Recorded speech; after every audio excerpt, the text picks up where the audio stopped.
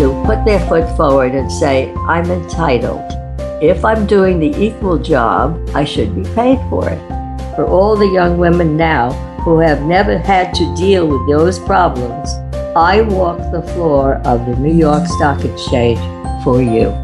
Welcome to another episode of Right of Your Life, where life happens and life storytelling transforms it. Our show is brought to you by lifestorytelling.com. And guess what? You don't have to be a writer to write your life stories. Lifestorytelling.com will teach you how. If you've been through hell and lived to tell about it, or your family skeletons are poking out of the closet, you'll want to check it out at lifestorytelling.com.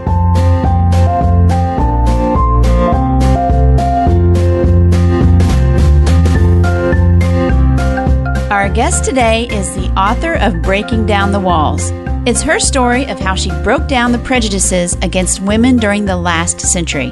In 1962, she was the first woman stockbroker permitted to walk the floor of the New York Stock Exchange. She received her license, walked the floor of the exchange, and fought for and got equal pay for equal work. During her long career, she founded a mutual fund and opened 2 stock brokerage companies. She made fortunes and folded companies, all while raising 5 children, persevering to achieve the work-home balance. She rose through the ranks of a male-dominated industry, opening the door for young women who would follow behind her. Norma, welcome. Thank you, Stacy. I really am anxious to speak to you and your audience. I have read a portion of your book, Breaking Down the Walls, and this is very exciting. Tell us a little bit more about the book itself and about your journey to writing the book. You know, I started the book not for the audience, but for my family. It was to give them a legacy. I thought that they should know more about me. You know, children grow up and they're involved in the family, but they really don't know what the parents are doing during the day. Right. And since I was away so much, my children got only a small part of what I had to do during the day. And so I wrote the book after I've done a lot of traveling, and I said to my husband, you know, I don't think the children have any idea what you and I have been through. And he said, you know, why don't you sit down and write about it? And so that kind of put the bug in my head. And, you know, I'm used to being a busy person. And so this gave me a project that I needed to do. And I started writing down incidents that happened from this time I started my career and how I got started and what happened during my life. After 50 years in the financial industry and being on the forefront of the women's movement, which I didn't know there was a women's movement, but it became part of my background, right. I started to realize that this could be a book not only for my family, but for others, women that are struggling out there to fight to break down the walls that they are encountering. I feel that everybody has a story to tell, not only for themselves and the people around them, but for their families. Their families need to know what they have gone through during their lives. You know, it's a lifetime. That's right. 50 years is a long time. It is. And everybody doesn't have 50 years, but you know, they have a life and they should write these incidents down as they go through it because it could become a book when they retire or want to leave something for their families. Make notes. Leave notes. It's important that you do that, whether you intend to write a book or not, because you don't know what you're going to intend to do years from now. It's so true that we should write down our lives as we are experiencing them because our children don't know what we do during the day and what we do to make money. We bring home a paycheck and perhaps they need some of that insight. Number one, to know mom or dad a little bit more, but also to give them possibilities for their own lives as well. Exactly. You know, some of the stories that I've told here, my children say, you know, I can't believe that during your time, you had no ability to have a credit card. Yes. I mean, to them, that's life today, you know. Exactly. Or a cell phone. Well, that's the stories that you need to tell your family because it's not only your life, but it's everybody's life at that time. Mm-hmm. And what they were up against in order to make a living. Unless you know where we've come from, you have no idea what the future could hold for you guys going forward. There's got to be such tremendous things going to happen that your lives will change as well. And you don't realize that unless you look back. What has happened during those 50 years? Why do they say I was at the forefront of the women's movement? Because women could not have bank accounts. Women could not have credit cards. They couldn't have stock accounts. Women could not have any of the things that they have today. We were really to be homemakers, period. Wow. Unless you were, of course, a teacher or a nurse, that was the only careers open to you. And since I wasn't either of those two or a secretary, I had to find a career that fit my interests and my abilities. I was excellent in math. I loved the stock market. It was something that I was interested in. And so when I found an opportunity, because I really had to go to work, my husband had lost his job. We were really out of money. And if I didn't go to work, we had nothing. Right. And so I was forced to go find a career. And fortunately, I saw that there was an opportunity at one of the major brokerage firms that was starting a training program for stockbrokers. Well, nobody told me there were no women stockbrokers. And so I made a phone call. I made an appointment. And I show up and the gentleman says to me, "Oh, we've never had a woman stockbroker." And he says, "But you know what? Might be a time to try." And so he said, "You'll have to take 3 days of tests.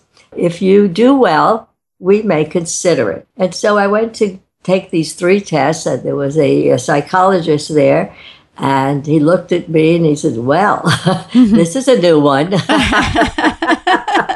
Well, several days later, I received a phone call, and he said, "Come in, I'd like to speak to you." I obviously had done very, very well because he says, "We're considering you for this training program." He says, "But I have one problem." I said, "What is that?" "We don't know what to pay you. We've never hired a woman before." Oh, dear. I was so taken back. I said, "Well, what are you paying everybody else in the class?" He said, "Well, they're all men, and they have families, they have expenses, they have, they're coming to work, I said, "Look, I'm not coming to work for fun. I'm leaving children at home." I said, "I'm coming to work because of need. I'm going to work very hard. I'm going to attend the classes. I'm going to spend the same time. And in addition to that, I also have to buy a wardrobe that I could come to work in. It's not a homemaker's wardrobe. And I have one other expense that these men don't have." And he says, "What's that?" "I have to hire a wife." Right. Oh, my God. I think every woman listening to this is standing up and applauding right now. I said, "Oh, my God." He said, "You know what? I've never thought of that." And so the point I'm trying to make is that you have to negotiate. You can't just accept it. I could have just as well say, "Well, whatever you want to pay me is fine." It was not fine. Right. I was coming to work and I was going to be doing the same job as everybody else. I wasn't working part-time. I wasn't going to be, sloughing off on the job. I was going to do a job. Right. And so why shouldn't I get equal pay? Well, even today, they're still struggling. Women are still struggling. My book teaches people how to negotiate. It's not a learning book. It's a story. It's a story of my life and what I encountered. And by that, you also will probably feel you're encountering the same problems. Nothing has changed. Women have to put their foot forward and say, "I'm entitled." Absolutely. If I'm doing the equal job, I should be paid for it. Right. Not the fact that I'm a female and you pay me less. So anyway, going on forward from that, of course, I had to start now that I got the training, go to work. And so you did. The book is really fascinating. It's all about the story. And at one point you wrote in here, At that moment, I knew I am a woman who will punch through glass if I need to. Did you realize at the moment you were going through all of this that you were going to be the first woman stockbroker permitted to walk across the floor of the New York Stock Exchange? Not at the time I punched through glass. Right. You find obstacles and you have to overcome them. And that's what I did. And so I wrote that particular phrase because I realized later on that all of my life was facing locked doors, and I had to find a way to open them. Right. We need more Normas. After you did get that job, you went on to found a mutual fund company. You opened 2 stock brokerage companies. You've made fortunes all while raising your kids and persevering. That's just amazing.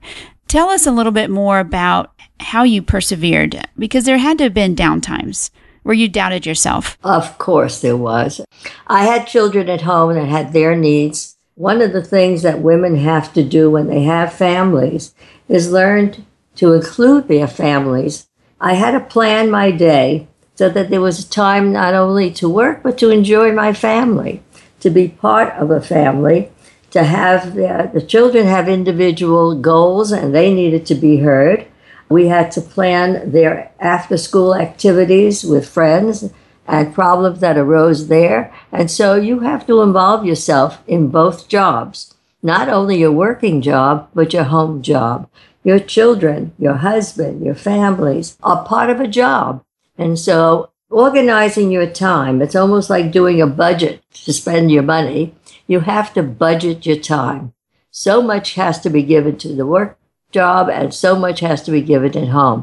One of the most important things I can tell women today is that dinner time is your time with your family. You must seat them down around a table with you and talk. You know, today, people with the cell phones, I don't see people conversing. Nobody talks. Right. Everybody's got their thumb on the phone.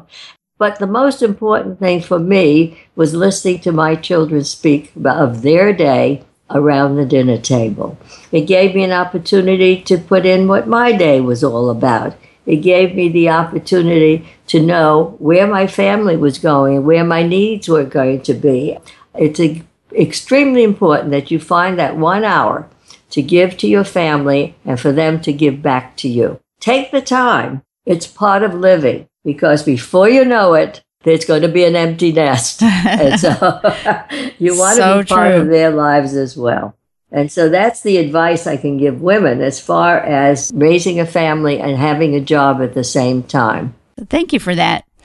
In your book, there's lots of life lessons. Do you have a portion of the book that you'd like to share with us and read for us today? Well, the portion I'm going to read is at the beginning of the book. And so I will tell you, my parents were Middle Easterners. Mm-hmm. I'm a first generation, so I was really brought up in the culture of the Middle East, where women were not at the time involved with, working or anything else outside the home. Women are put down as second-class citizens, as we still see it today. Mm-hmm. And my family was the same. Your upbringing has a lot to do with what you're doing.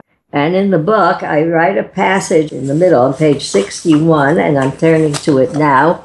And it says, "For all the women who waited until a card game was finished to sneak away to the toilet, for all the women who never dreamed that they could be more than salespeople working from home, for all the women who couldn't own credit cards, and for all the young women now who have never had to deal with those problems, I walk the floor of the New York Stock Exchange for you."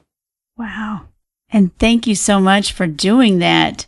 That brings me to tears, believe it or not. Yeah. It was such an emotional moment for me. Yeah. It opened the door at the New York Stock Exchange for women in the future to be able to work there. Take me to that very first time when you opened the door, you went through and you were a legitimate stockbroker, the first woman stockbroker.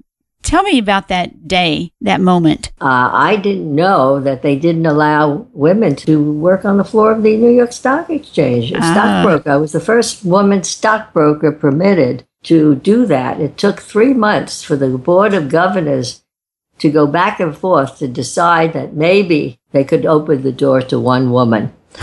Because my manager and my trainer fought with them for it. He says, she's part of the class. The class is going to the stock exchange. She must know the workings of the stock exchange as well as everybody else. That's her job. Right. And we have to include her. And they said, no, but it's not our custom to have women. It's a no-no.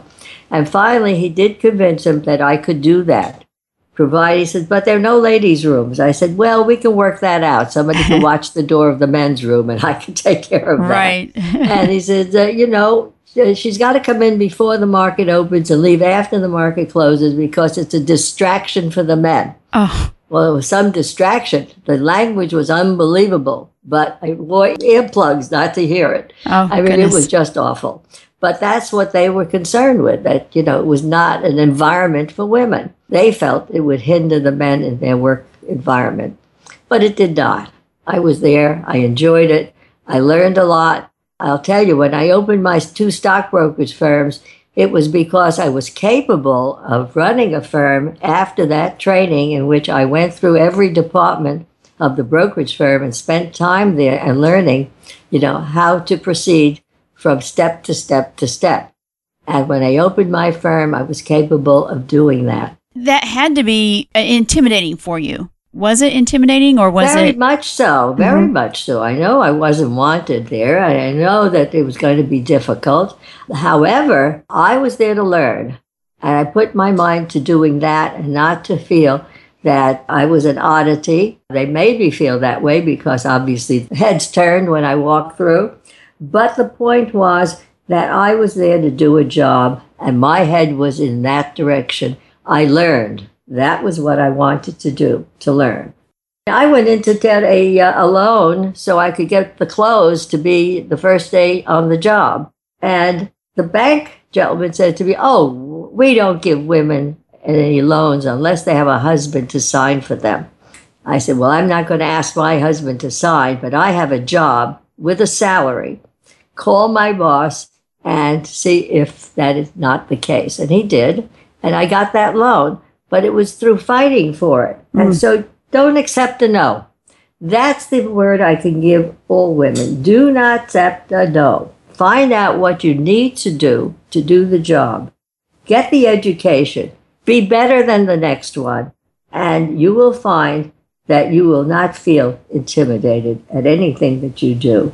But it's moving forward, and there are going to be that many more opportunities for women that I can't see from this point now, but I'm sure the next 50 years are going to be just as exciting as it was for me. I can imagine that it will be exciting because of the ground that you broke and so many other women have broken.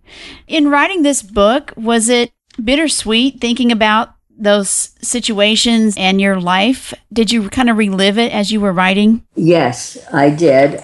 And in order to remember some of these things, I had to think back about all the things that I had to do my job. And not all of the things I did was successful. I had quite a few failures as well.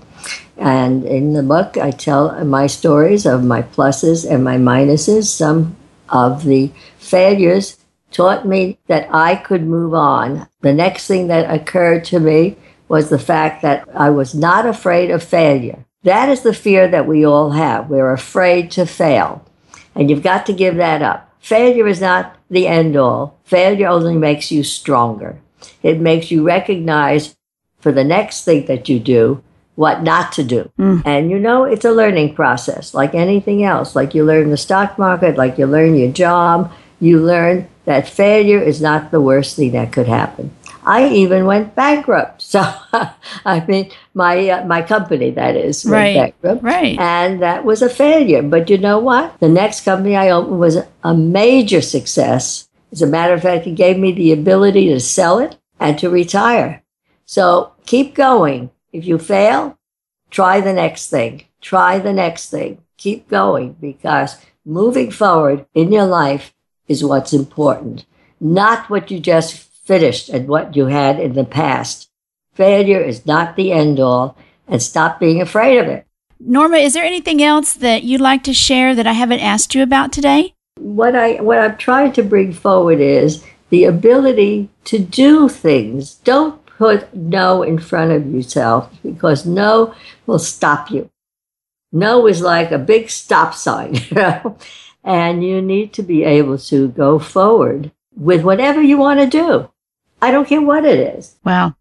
Well, that is absolutely fantastic advice. And Norma, thank you for trailblazing for a lot of us and sharing your insights. I really appreciate that. I hope I help even just one person to do their job. So, Norma, you have a giveaway of your book, and you will give away 5 copies to the first 5 people to contact us, right? Yes. I have a couple of books that I'd like to offer to some of your listeners. The name of the book is Breaking Down the Walls, My Walls and the Walls for Women, and also men today. Men are also facing a lot of walls that they have to deal with. Fabulous. So if you are interested and you have an obstacle to overcome and you'd love to learn how to break down your own walls, email me at Stacy, Stacy, at rightofyourlife.com.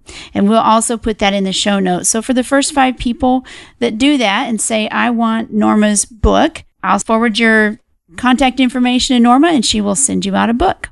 Thank you so much for that, Norma. I appreciate that. You're quite welcome. As I said, if it could help somebody, I really would like to know about it too. And Norma, thank you so much for spending time with us today and sharing your insights. Thank you, Stacy.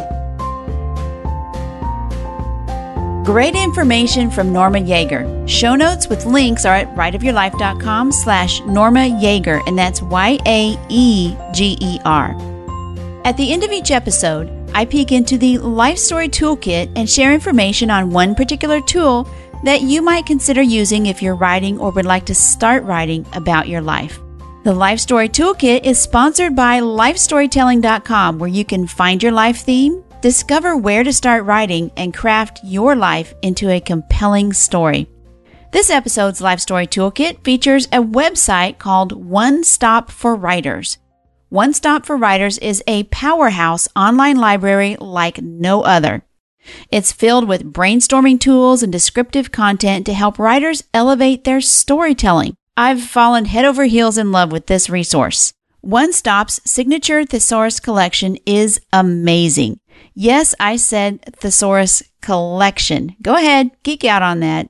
There are many unique thesauri, plus idea generators, flowcharts, downloads, and lots of other tools. Extensively cross-referenced and intuitively searchable, writers spend less time researching and more time writing.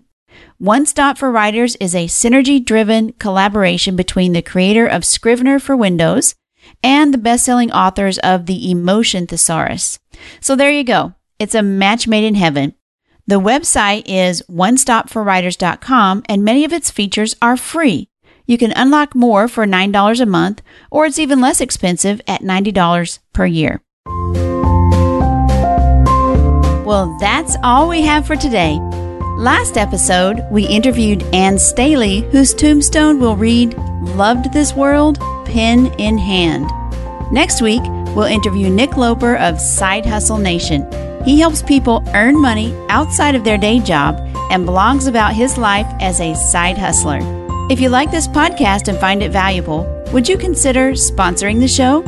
You can support it by sharing each episode on your social networks, and you can head over to our special page at patreon.com/rightofyourlife and become a patron. That's patreon.com/rightofyourlife. Not only will you feel good knowing you're helping the show, but there are special perks for supporters. If just 15 people provided $5 per episode, it would help us reach many more people who could benefit from writing about their lives. We love our listeners and would enjoy interacting with you on social media. We're on Pinterest, Facebook, and just about anywhere you can hold a great virtual conversation. My handle is Right of Your Life. This show is put together by consulting producer Nick Jaworski at podcastmonster.com and myself, Stacy Curtis. We hope that today you have the right of your life.